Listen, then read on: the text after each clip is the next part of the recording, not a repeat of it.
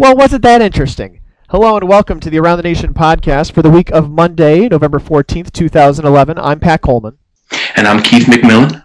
And, we got a bracket this evening, out of the NCAA, which is, I would have to say, the most creative Division III football bracket I've ever laid my eyes on. It's been a long time coming, to the point where Keith, publicly on d3football.com on Sunday afternoon, I basically wrote a column that said, "We give up. We know you're never going to put a two-loss team into the tournament." And about an hour or so later, I spoke to a coach by phone, and I said, well, basically trying a little bit of reverse psychology this year to see what happens. And, obviously at that point, by the time we'd written the column, the brackets were already set and the pairings had already been determined, but not at the point on Saturday night where we were putting our projections together. Things were still very much up in the air, and we elected not to put a two-loss team in the field for the first time in, frankly, a few years, to be honest with you. And here we go. We end up with not just St. John Fisher in the bracket, which is a surprise, but I think it's welcome. Maybe Keith will think otherwise. And but also we have this masterful, crazy, messy but interesting playoff bracket, in where you have East teams scattered across 3 of the 4 separate brackets. You have 9 interregional matchups in the first round, and we could have Wesley play Linfield on the Saturday after Thanksgiving in the second round. Yeah, I mean, this is one of those years where, every year when the bracket comes out, we find a few things that we like, and I'm saying we, as in, everybody, all the fans, and then we find a bunch of things to gripe about. And this year, it was like the first time where everybody found that their minds were just so blown by this, because it's so different than what we've all seen in the past, that before anybody could come up with a gripe, we were just trying to digest it all. Again, you mentioned the Wesley and Linfield being put next to each other in the bracket, or some of the other first round matchups. Again, we've always had this situation where the brackets have been basically north, south, east, and west. And at least in football, it's been that way. And even though they weren't officially named north, south, east, and west, and you could move 1 or 2 teams around, this year's bracket seems like a complete departure from that philosophy, and that means everybody's mixed up. It's a true national tournament, and we're going to get to see, I think, some exciting first round matchups, and potentially second and third round great matchups that we wouldn't otherwise see. And I think that's a good thing overall, because if we end up with a 7th straight Whitewater Mount Union Stag Bowl, which is certainly a possibility, at least we won't be able. At least nobody will say, well, it was an exciting way to get there, because it's certainly. This is, again, nothing we've ever seen before. And just to clarify and to kind of answer the question that people have been asking, I mean, so far, as of now, there are not seeds on this bracket, and we have been told that the NCAA went back to the old line that they fed us in 2009, which said, no, there are no seeds and there never have been seeds, even though that we were able to produce evidence to the contrary. Now, that being said, we sent a request to the NCAA on Sunday evening for the seeds. They have not responded as of yet, one way or the other. So the jury is still out. What we do know is what Rowan Athletic Director Joy Solomon, who is the chair of the Division III Football Championships Advisory Committee, told in the Huddle, the Liberty League radio show, on Sunday night. And that is that the top seeds are, and I believe it is in this order, number 1, the first number 1, Wisconsin Whitewater, then Mount Union, then Mary Hardin Baylor, and then Delaware Valley, and those are your 4 top seeds. Delaware Valley, the top seed at the other end, the number 2 seed in that bracket is St. Thomas. Those are teams that are, I could tell you, about a 20 hours drive apart. Salisbury and Wisconsin Whitewater could meet in the national quarterfinals. They're the top 2 seeds on that side. Mary Hardin Baylor and Wesley. Okay, not a surprise there. We've heard those names before. Mount Union and Wabash. Those are 2 teams that are both in the North region and have met in the postseason before. But Keith, there's a couple other interesting things about this bracket. One, the NCAA voluntarily sprung for the extra flight. They instead of they could have gotten away with, and they've done it in the past, having just one airplane flight in the first round. Instead, they paid for a second flight where they didn't have to. They have Redlands going to Mary Hardin Baylor, and Cal Lutheran going to Linfield.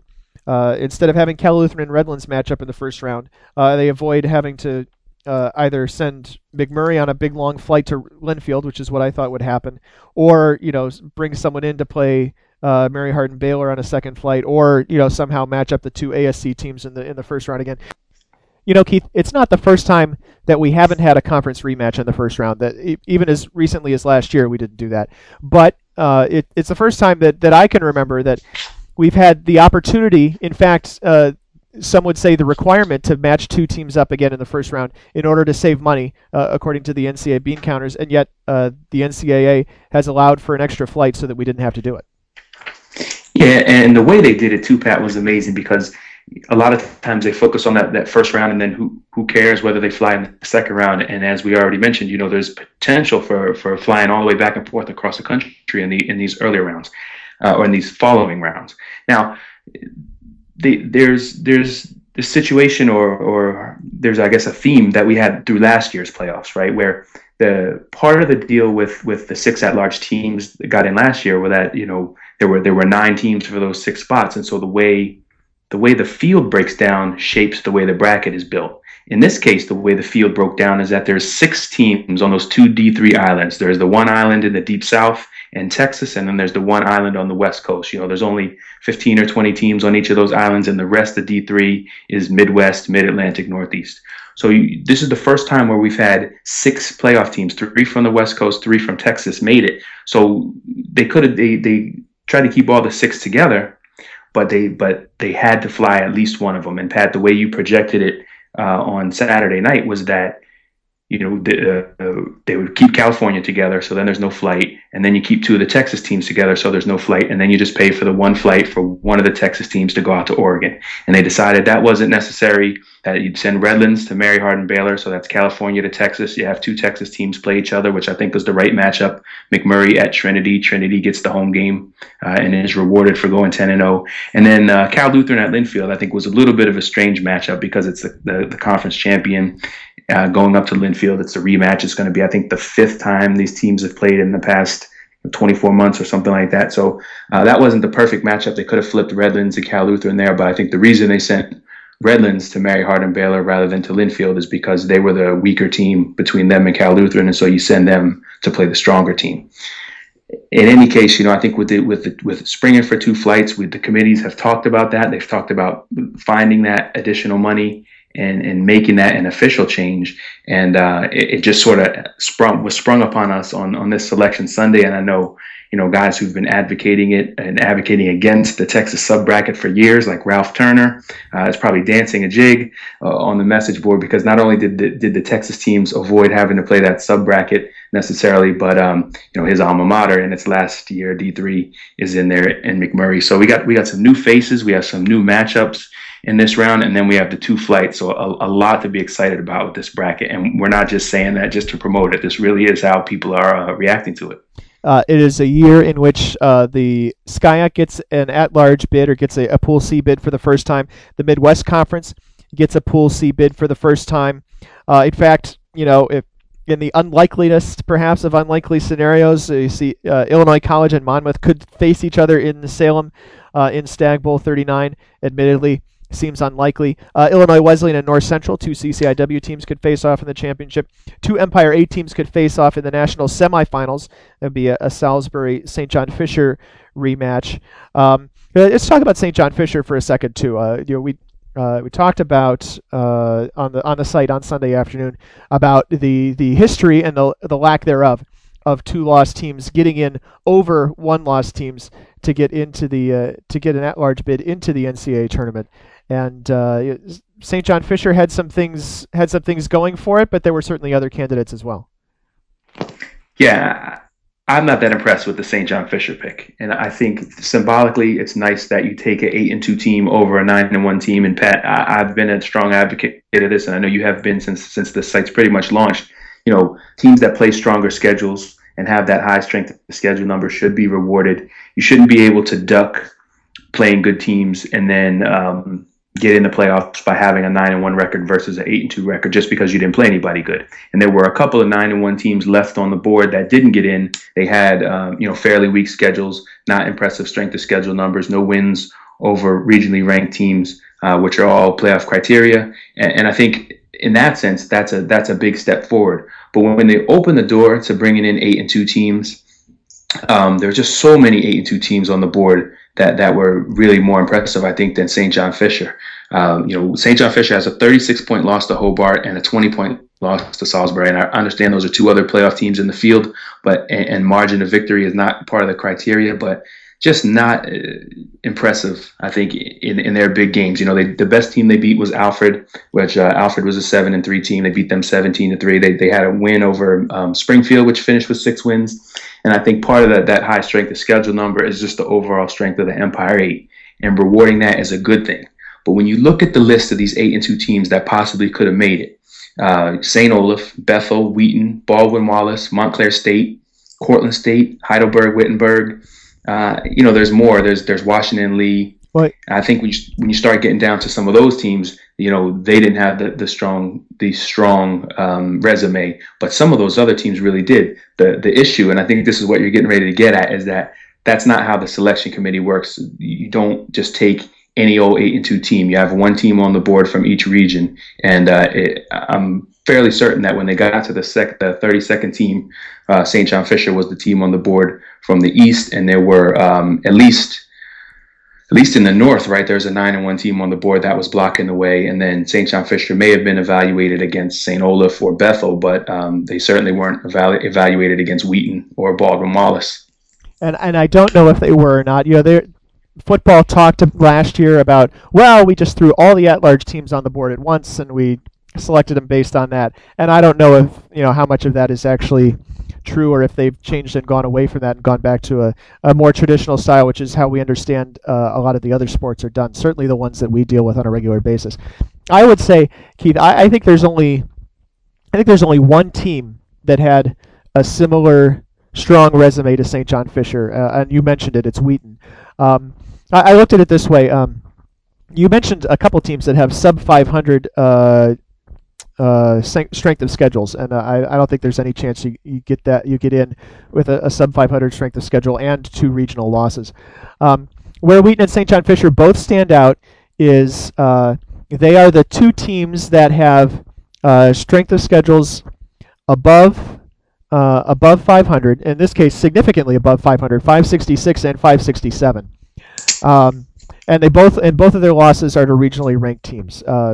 Wheaton's losses at Illinois Wesleyan and at North Central, I thought were just as impressive, if not more impressive, than the St. John Fisher loss at home to Hobart and at Salisbury. I think one of the things that is that goes kind of unnoticed and hasn't been talked about a whole lot is the common opponent, and there are so few because we only play 10 games in Division III, because a lot of conferences are large, so there are not a whole lot of out-of-conference games, and there's certainly not very many out-of-conference non-region games.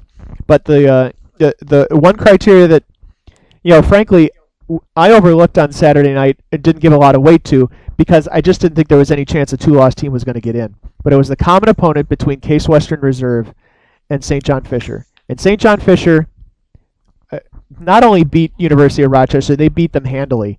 Beat them to the point where the U of R is basically pulling out of the Courage Bowl after 2012, not wanting to play St. John Fisher anymore, apparently. And that's Case's loss. Case's only loss on the season is to the U of R. So, when you, and we've heard this certainly from the basketball committee as well, and I use basketball references because in the end, on the NCAA side, the people in Indianapolis cross over. It's not just, so it's a lot of football people on the committee, but the person at the NCAA who is the liaison, who does the handling of all that, in this case Holly Sheely, is also the women's basketball liaison. So she gets to hear the language that the other committees use and see how things are done there in a situation where you have 25 games to work with, and you can use more things like common opponents. If you get to the end of the night and you've got something big like a common opponent, and in this case, an 80-point strength of schedule boost between St. John Fisher and Case Western Reserve. I mean, that's a no-brainer. It's certainly a no-brainer in my mind. I'm so surprised still that they put a 2-loss team in that it wasn't even really something I considered. Now, whether that 2-loss team should have been St. John Fisher or Wheaton, I could certainly almost go to the coin flip. You mentioned St. Olaf. St. Olaf lost to a team that's not regionally ranked, and they did it recently, which doesn't help them. Baldwin Wallace, again, they lost to a team that's not regionally ranked. So remember the criteria is results against regionally ranked opponents. It's not winning percentage against regionally ranked opponents. So it's possible to think that 0-2 is better than 0-1, or certainly better than 0-0, where in the case of Case where they didn't play anybody who was regionally ranked. But to have a loss that is considered in some ways a bad loss, Baldwin Wallace losing to a 500 team in Capital, St. Olaf losing to a 6-4 team. Those are the things that are not going to help you stand out if you're in a pool and a pile of similarly recorded teams like these 8-2 teams were. Yeah, and if you're listening along and we're getting a little too heavy for you, a little too big on the jargon, we can break it down and simplify. Remember, 25 teams are automatic qualifiers, so they get in with the automatic bid. So those, there are 2-loss teams. In fact, there's a 4-loss team in the field that won its conference, therefore it's in. There's one bid allotted for Pool B, teams that aren't in conferences. That bid went to Wesley, and so then you have the last 6 teams to select, and that's where a lot of the debating comes in, a lot of the consternation comes in. I think among those teams this year, there were 4 no-brainers, right? You had to put Redlands in the field. You had to put Center in, McMurray, and the 4th one, Illinois Wesleyan. I think all those teams, they graded out well on the criteria. They had the one loss in each of their cases. McMurray had 2 losses, but just one against a Division III team. Those 4 teams were in, and then there were 2 more at-large spots. And there were 3 more 1-loss teams in Illinois College, Endicott, Case Western Reserve.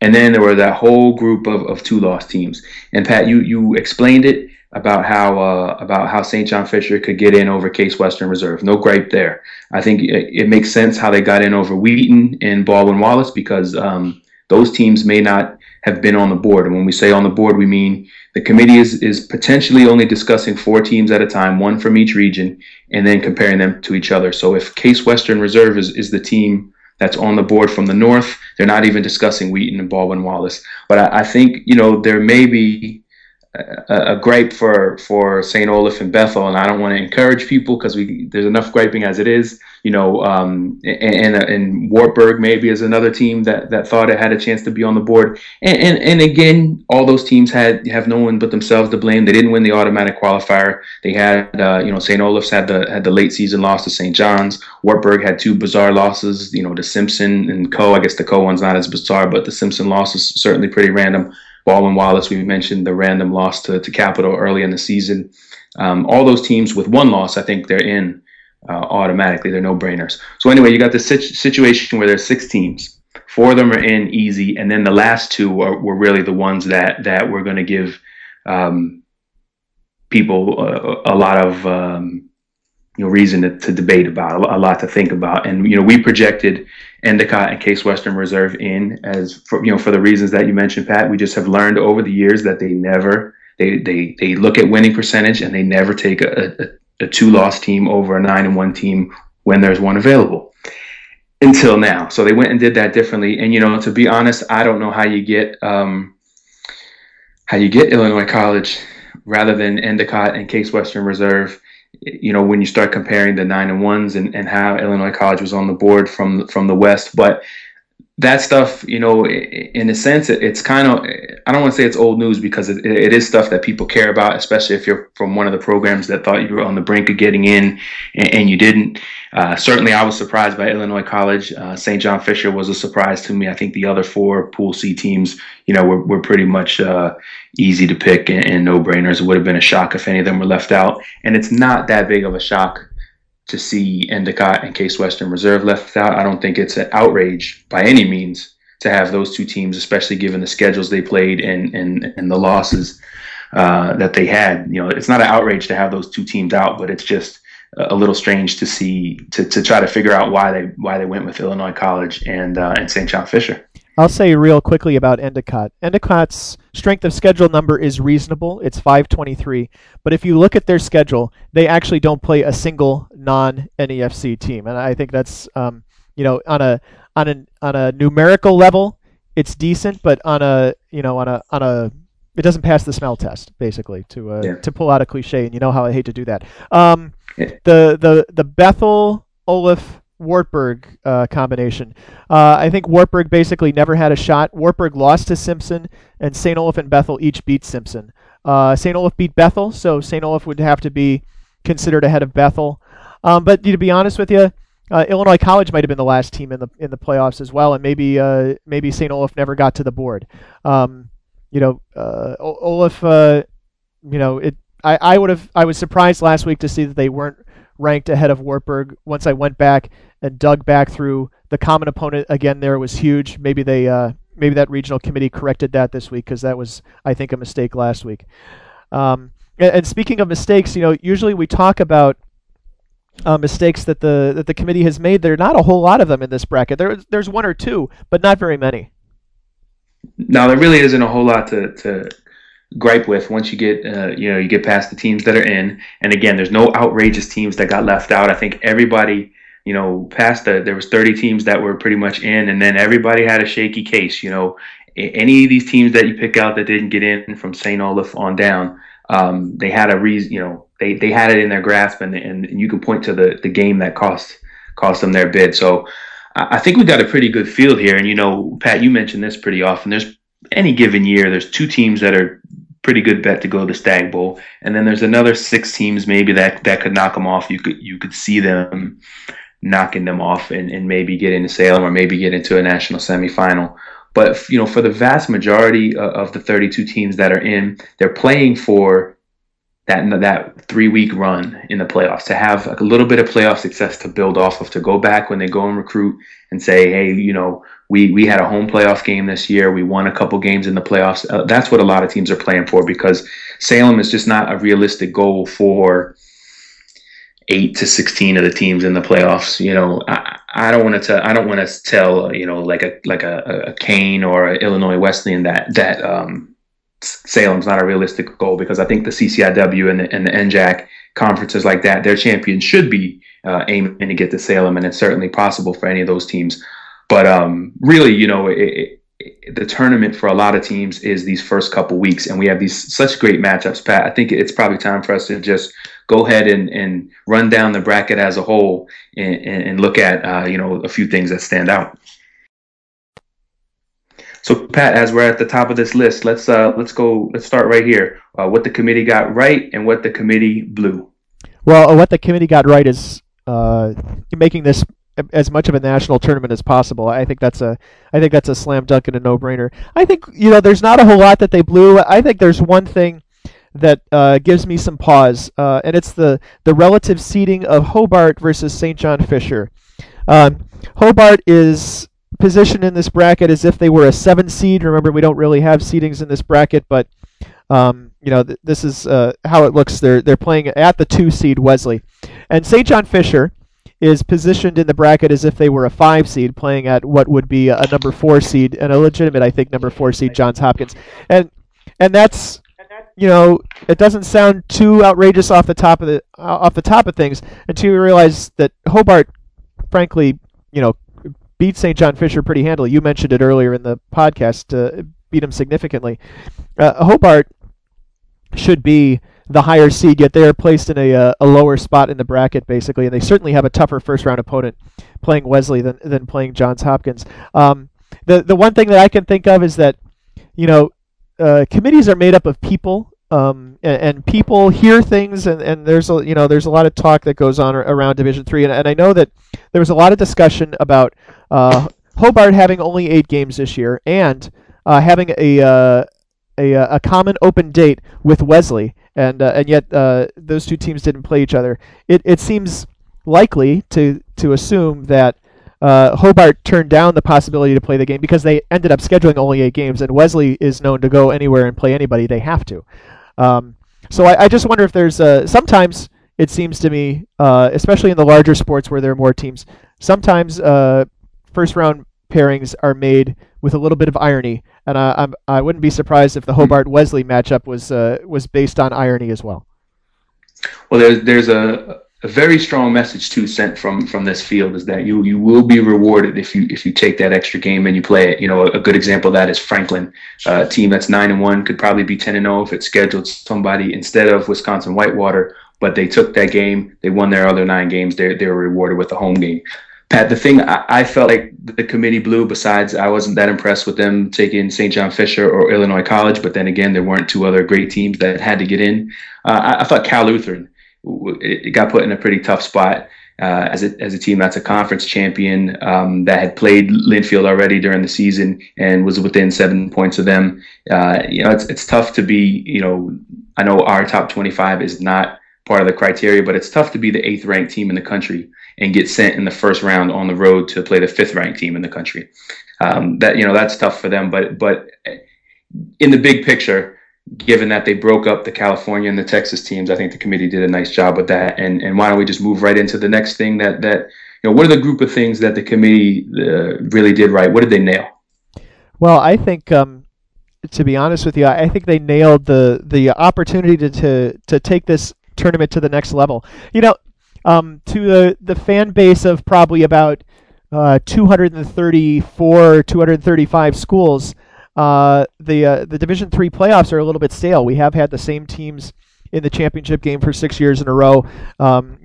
Teams such as Wesley and North Central and Linfield and the like have been mainstays in the later weekends of the tournament for several years, off and on. And there hasn't been a whole lot of new blood. And I think, to be honest with you, I think that there are probably some people out there who think that the Division III football playoffs are boring. The way this bracket is set up, I don't think you could say that anymore. You've got just to run down the games between teams that live in different regions. Albion at Wisconsin Whitewater, Thomas More at Franklin, Christopher Newport at Kane. The St. John Fisher at Johns Hopkins.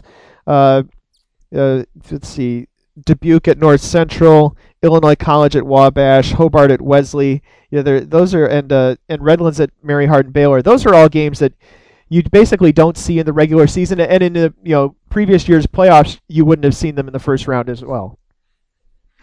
Pat, yeah, I thought they nailed the overall balance of it, and I realized if you just print out the bracket off d3football.com and you look at it and you were to sketch the top 25 ranking next to each team, you would see a lot of the top 15 teams that I think are on the side with Mary Hardin Baylor, Linfield, Wesley, North Central, Wabash, Mount Union. They're all on that side. But I think the bracket is balanced in the sense that each of the 4 quadrants, we'll just call them, rather than brackets, the 8-team groups, each of them there's no real easy route to Salem, and we'll get to that here in a minute. But I think even if you look at a team like St. Thomas, which is a 2 seed, to have to go on the road potentially to Delaware Valley or to Johns Hopkins, each 10-0 teams, and I know East Region teams and teams from the Centennial Conference don't get a ton of respect nationally, but to have to go on the road, play a team that has had a bunch of success during the season, I don't think that's an easy route. Whitewater to have to try to deal with potentially,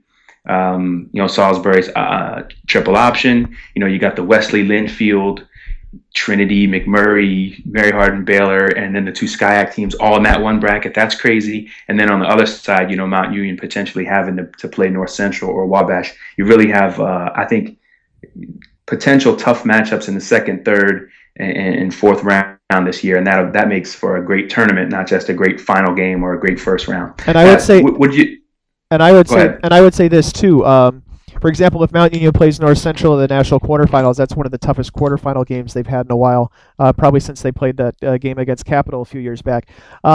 If you're a Whitewater fan and you're looking to go, well, I don't know. I know who Franklin is. I don't know any of these other teams. Let me start booking my trip to Salem. Even the other half of the bracket, St. Thomas has never played anybody like us. Delaware Valley's hadn't had success against the Purple Power. Those sorts of things. I would remind people that in 2005, Wisconsin Whitewater was the unproven team that had to go on the road against the defending national champion and win in McMinnville, Oregon, in order to get to the national semifinals and eventually to the Stag Bowl. So, lest you think it can't be done, it can be done, and you've done it. Pat, that's a great point too. That we could be seeing the dawn of a new power this year. You just never know when that's going to happen. Another thing I thought the committee nailed is that there were 10 undefeated teams in the bracket. 9 of them are hosting in the first round, so nobody got really jobbed out of a home game. Trinity, Texas was one of the ones we thought maybe would have to go on the road to Mary Hardin Baylor. It was good of them to, they go 10-0, they get to host McMurray. The only undefeated team that has to go on the road is St. Scholastica, which is not only a geographic match with St. Thomas, but I think it's probably where the champion of the UMAC deserves to be, at least in the first season of the automatic bid. The other thing they did a nice job of nailing was, instead of just saying we have all these East teams and we're going to put Mount Union as the cherry on top of that bracket, and then the East people aren't happy with that, and then all the other regions aren't happy because Mount Union has the supposedly easier route. Now you have to, at least, Pat, as you mentioned, Mount Union's going to have to go through North Central or Wabash, somebody like that. Potentially one of these high-powered offenses in Hampton-Sydney or Center. It won't be quite as easy a route to Salem if they are to get back, and that's probably the next place we should move on to. Who do you think got the easiest first-round draw? Well, I think it has to be Wisconsin Whitewater. The only thing that surprised me is that the NCAA decided to instead of put Albion at Mount Union and Benedictine at Whitewater, which is what is the most makes the most sense economically. They decided to have these two teams cross paths and go much further. I understand that there are not a lot of rewards in being the 31 and the 32 seeds in the bracket. I get that, but I just don't see the necessity for the extra expense. To be honest with you, I think it's a wash, regardless of which Purple Power you play. So why send Michigan to Southeast Wisconsin and Chicago to Alliance, Ohio when the shorter trip is much closer? Yeah, I thought the easiest draw, probably Franklin and Thomas More each got a pretty easy draw, because when you're a one-loss team in the bracket, to be honest with you, you could draw. You could have to be going on the road to a 10-0 team from a power conference like the CCIW. In the North region. Now, Franklin could have got sent to North Central or got stuck hosting Illinois Wesleyan, which I think would have been a lot tougher draw than playing Thomas More. And you flip that, I think Thomas More probably in the same boat. To have to go on the road. They had a kind of a bad loss a couple weeks ago at the end of their conference season. To have to go on the road and go to Franklin is a whole lot. They could have been sent to Mount Union, to be quite honest. That they're geographically a good match to go there. So I think Franklin and Thomas More each got good draws, and then I think Center did pretty well for themselves to be able to play Hampton-Sydney in the first round, to be able to host, to be a runner-up and host. Hey, in this tournament, if you have a loss, you're just happy to still be in the tournament, to get selected in Pool C, for Center to not only have the loss and get selected, but to get the home game and then to host a team that's coming off a 48-34 loss against its arch rival on Saturday in Hampton-Sydney, I think is a pretty good draw for them. I agree. Who got the toughest draw, Pat? I would agree. I just want to point out also the SCAC. They're another conference that has an at-large team for the first time, and the last time, I guess, for a while anyway. Good point. Who got the toughest first round draw? Well, I think that Hobart probably qualifies on that list. That's a team that was at least in a reasonable spot in the regional rankings not too long ago before they lost to RPI. I think also you talked about the Cal Lutheran Linfield game. Both of those teams can qualify as getting a tough draw, but I think especially for Cal Lutheran, who has to go back on the road and play them. Yeah, Pat, Hobart was mine too. You go 7-1, you win all your games but one, and have to go to Wesley.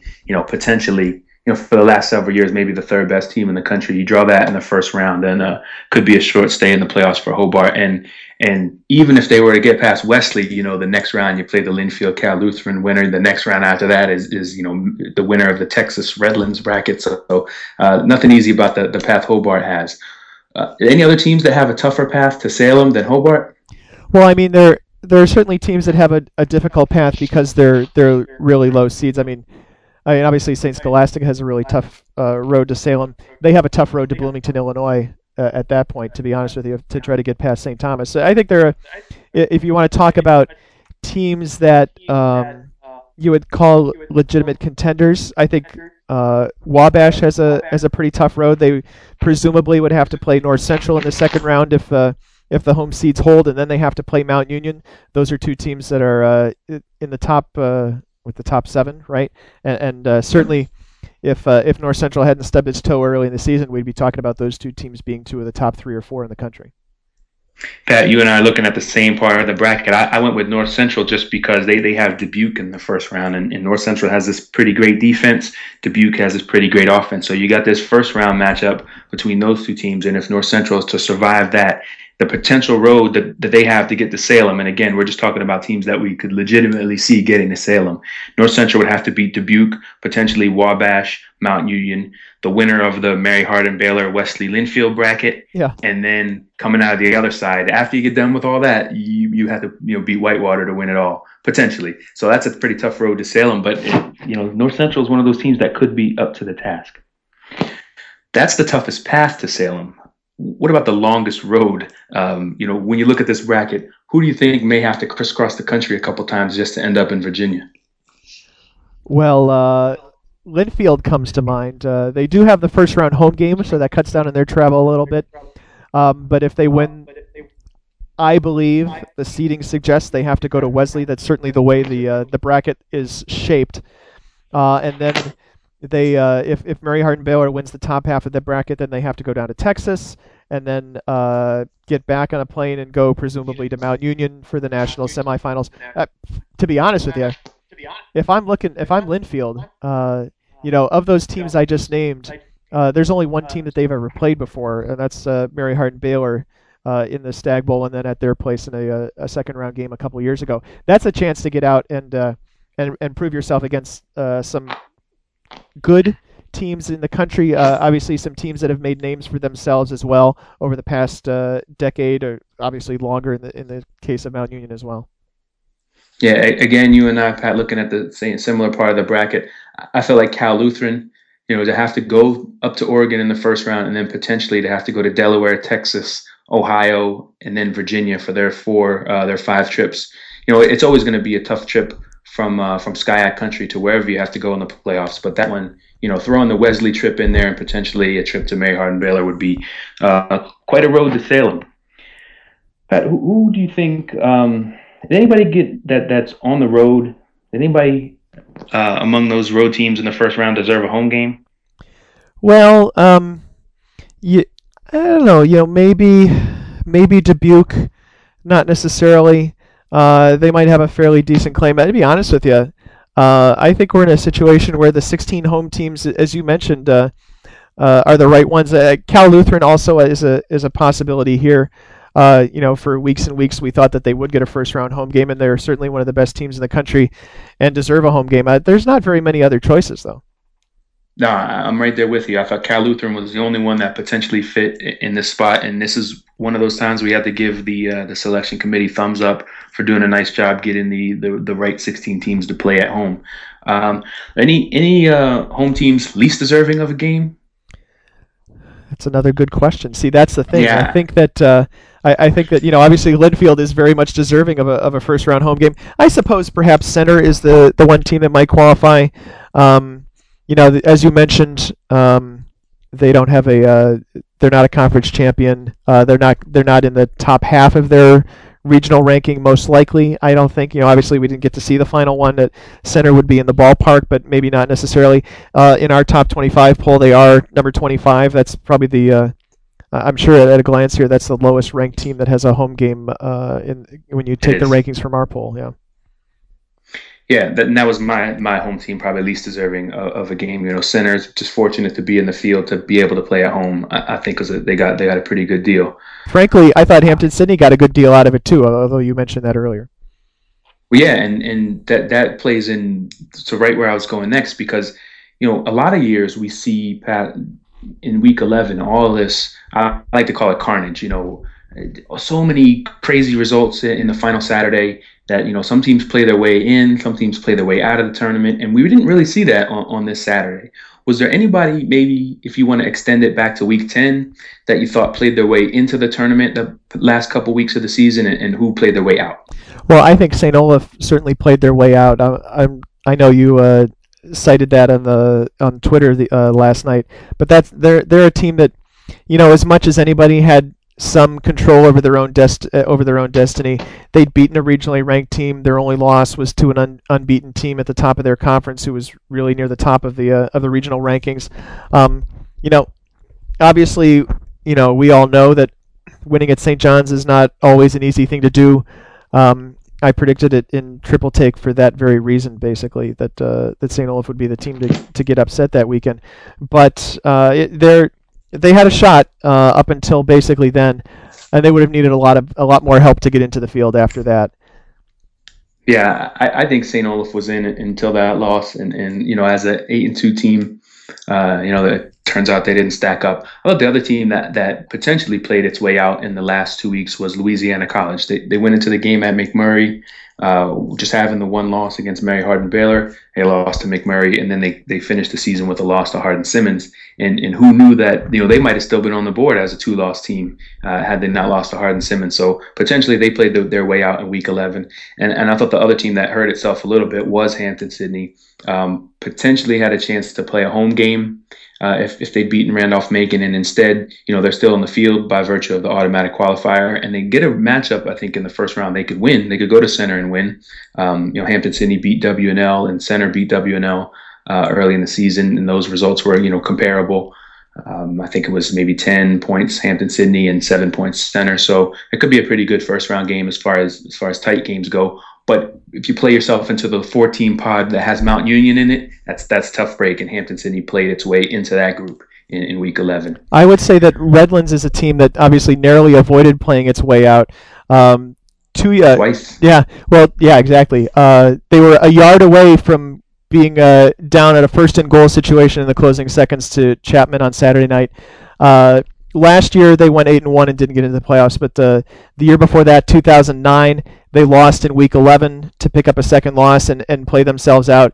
The year before that, 2008, they also picked up their second loss in week 11 and played themselves out, and they very nearly did it again on Saturday. Yeah, and this is a seminal year actually in the Redlands program if you think about it. So many years, it's about time they got a break. They've had one-loss years and been left out of the tournament before, and there's really only 1 year I can think of before in Redlands history where they got to go on the road and play against one of the great D3 programs. They went to St. John's and didn't fare so well in the first round of the playoffs, but that's when St. John's was one of the dominant programs. This year, they host North Central, which has become one of the dominant programs over the past 5 years in D3. Win that game in week 1, and now they have a chance to go prove themselves in Texas at Mary Hardin Baylor in the first round. So whatever happens, it's going to be one of those years for Redlands. Just to have the playoff bid and to have a chance to play two of the other great teams in D3. It'll be a seminal year, I think, in that program, and that could be one of the great first round games. You never know. Any other games that stand out to you in the first round as potentially the best game in of the 16 on Saturday? I want to mention before we go into games that are actually scheduled, I really was looking forward to a potential Dubuque-Monmouth game because that triple overtime game that they had in NAIA last night, Union Kentucky against, I would be throwing a name out there and getting it wrong. And I'm sure somebody else out there will, of course, I think it was 95-89 or something like that was the final. Utterly ridiculous, even basketball. Yeah. Game. Yeah, it may have been Kentucky Wesleyan, but it was 75-all at the end of regulation. That was the crazy thing about it. And Pat, you hit on, I think the best first round game involves Dubuque, and I think it's that Dubuque at North Central game. We've seen North Central explode for 70, 80 points a couple times this season, probably not against teams the quality of Dubuque. And we've seen Dubuque move the ball up and down the field pretty much whenever it wants against all the teams in Iowa. So North Central's defense is going to have its hands full this week, and at the same time, Dubuque's defense is going to have its hands full. I think that's, besides maybe Linfield-Cal Lutheran, which is a rematch of a 7-point game from early in the season, I think that's your number one game this first week. There's other games around the bracket that may be close games, but that's the one that has the most star power in it. Just for the record, since I know we have a lot of NAIA fans listening, it was It was Faulkner defeating Union of Kentucky 95-89 in triple overtime. That's the. I think the it I agree. I like games that feature a lot of firepower. I think that I think we have in that Dubuque North Central game that you mentioned. I think we have this kind of immovable object. I forgot the other half of that cliche. That Yeah, awesome. but I know what you're trying to say, though. I know The great exactly what you're defense, trying to say. the great defense against the great offense. Similarly, I think the Monmouth Illinois Wesleyan game. Yep, Monmouth great on offense, Illinois Wesleyan strong on defense. absolutely. Yeah, I think interesting to see what McMurray's high-powered offense does against Trinity. I think I would probably, I think my top 25 ballot might agree or it might not, but I might actually favor McMurray in that game at Trinity, just because Trinity hasn't been hasn't been at least dominant of late from the looks of it. And to be honest with you, I almost have no idea what to make of this game, but that's one of our categories coming up later, isn't it? Actually, we really pretty much just hit the end of the line here. When we do these categories in writing, the last one we would put is the the 33rd team, which we sort of talked about the teams already that just missed getting in, and then the old sorry for the false hopes award, which we have to give to Endicott and Case Western Reserve this year because the Saturday night projections that you and Gordon have done for 10 years now, or maybe even all 12 years that we've had the site. Yeah. Third seed. So look at that. This goes back to the 28 teams now, and you guys had hit 28 out of 28 for several years. You hit 30, 31 out of 32, 32 out of 32, and then last year, it was such a big potential field. Got 30 of 32, and then this year got 30 of them right. And the only drawback to having those projections done, and you do a wonderful job with it, is that two teams see their names on those projections and they get real excited. They say, boys, Pat's right, we're in this thing. And then there are, obviously two other teams that were on the other side of that saying, man, I hope they're wrong. I hope they're wrong. And so as you remarked on the site today, you've never been happier to have a wrong projection, because this really does. This is probably one of the great moments over the past several seasons. The releasing of this bracket today just put so much excitement out there because of the way they shook things up. It's almost a shame that this was the first one since 2002 that wasn't released on national television. Yeah, that's a really great point. The excitement for us was tweeting at that moment and watching the broadcast, and then everybody going back to d3football.com and asking the questions on the blog and all that, and we'll be doing that obviously Monday, Tuesday, and that still happens. Yeah it will go on right up until the game, and we'll have all kinds of features. Pat, you'll probably want to run them down here in a minute, all the different things we do on the site during this week, because it's not the same as a regular season week on the site where we have that rhythm to the week. You got you do certain things on Monday, Tuesday, Wednesday, Thursday. It's a little bit different during playoff week, but there's 16 matchups. They all kick off at noon local time. And this year, more than really any other year, we didn't have that selection show, but we did end up with a bracket really worth spending a week talking about. Absolutely. And some of the ways that we will do that over the course of this week, we'll have the return of the D3Football.com bracket challenge. Hopefully that'll be up by Monday afternoon, but if not, early on Tuesday. You can enter up until, I think, about 11:55 in the morning on Saturday, so you'll have plenty of time to get your picks in and challenge yourself against your neighbors and against the gurus and against everybody else, including the committee, I guess. We can plug their picks in and see exactly what the chalk looks like. Team capsules, these is something that I think we have done every year since 1999. We break down all 32 teams. We tell you what their chances are of going, how deep in the field they could possibly go, what their strengths and weaknesses are, give you some background on them and that sort of thing. Those will probably be on the site. I hate to commit to a day. Those are kind of labor intensive for us. I would say Tuesday hopefully will be a day we can have those up there. If not, certainly by Wednesday. We'll have plenty of feature stories. I hope to have an Around the South column this week. I know we keep getting emails about that. There's a long story behind it. Jason Bowen obviously still does still exists, and he still does work for us. We tasked him to do that story about Chip Knapp and his son when Wesley traveled to Ohio a few weeks ago, and then things have kind of snowballed since then. But yeah, we hope to have him back, and we'll have obviously lots of other feature stories, and we will have the annual upsets, disappointments, and champions predictions column in Around the Nation this week. And I'm looking forward to really digging into this bracket, Pat.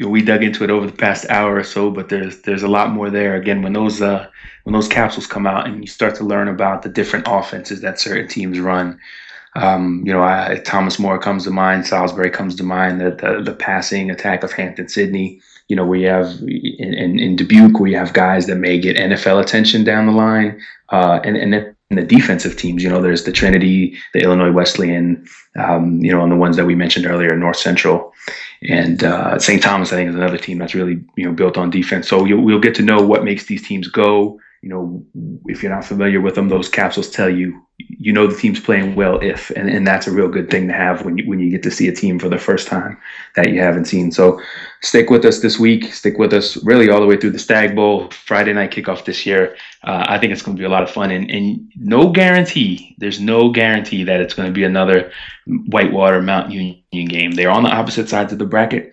The committee nailed that, so that's still possible. But there are 30 other teams angling to get a part of that, and probably a good half dozen or so that really have a shot at getting to Salem. Yeah, just picture some of these games that could happen, for example, in the national semifinals on the right-hand side of this bracket, or if you downloaded an NCAA version, the bottom two quarters of the bracket. You think about a game between Mary Hardin-Baylor and Mount Union. I seem to remember a pretty good game like that once upon a time. Linfield and Mount Union have never faced. In fact, the Northwest Conference has never faced Mount Union in the playoffs since coming over to Division III. That's a matchup that I keep looking forward to and hoping will materialize someday.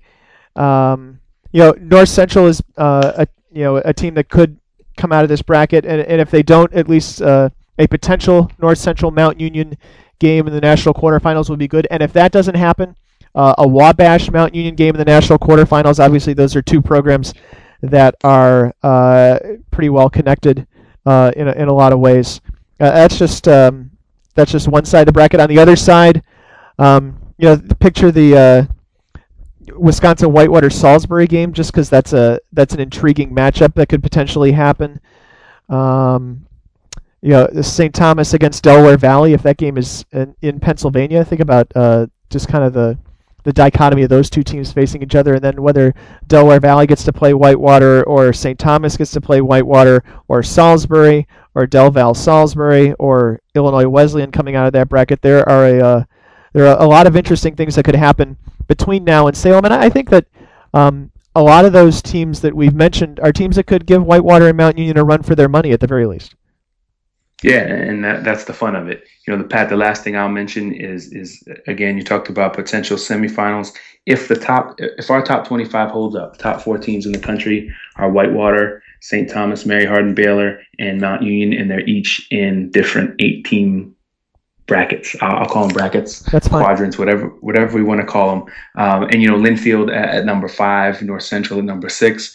Those teams are all spread out really well, and then so we could have a 1, 2, 3, 4 as our 4 semifinalists, and you could get a surprise somewhere. You get a team like McMurray with a second chance at Mary Hardin-Baylor in the second round, or there's so many potential great games here, Pat. You mentioned most of them, so I won't go through them all again, but really looking forward to this one. Yeah, at the very least, we have a bracket where nowhere in this bracket does the number 1 seed play the number 2 seed or the number 3 seed or anything like that in the first round. We have the potential for some pretty great games down the line, and we're not seeing them all in the first round. Remember, too, with the national semifinals, they're at least going to be on television in terms of syndication from ESPN. We don't know until the week of the game what that means. They could be sold off to local stations and played that way. They're supposed to be available on ESPN3. So for those of you who have access to that service online, that'll be a great way to watch the national semifinals. There's a potential that they won't be played both at the same time, which would be incredibly nice as well, though we don't have to try to flip back and forth between two screens and watch two games simultaneously when we get down to that point in the season. And also remember, it is awards time in Division III football. Nominations for the Ghilardi Trophy, which is essentially the top student athlete in Division III, are due pretty soon. We will start accepting nominations for the D3Football.com All-Region team, which then feeds into All-American nominations. That process starts Monday night. Schools will be contacted between now and then with a reminder as to how to do that, although everybody has gotten some information about that just recently over the past 6 weeks or so. We'll announce our All-Americans in the pregame show at Salem, which will be during the afternoon instead of at 11 o'clock in the morning. That'll be great. And, my wife said it to me this afternoon on the way home from church. It's like, there's still a third of the season left. It's a 16-week season. There's 5 weeks left to go.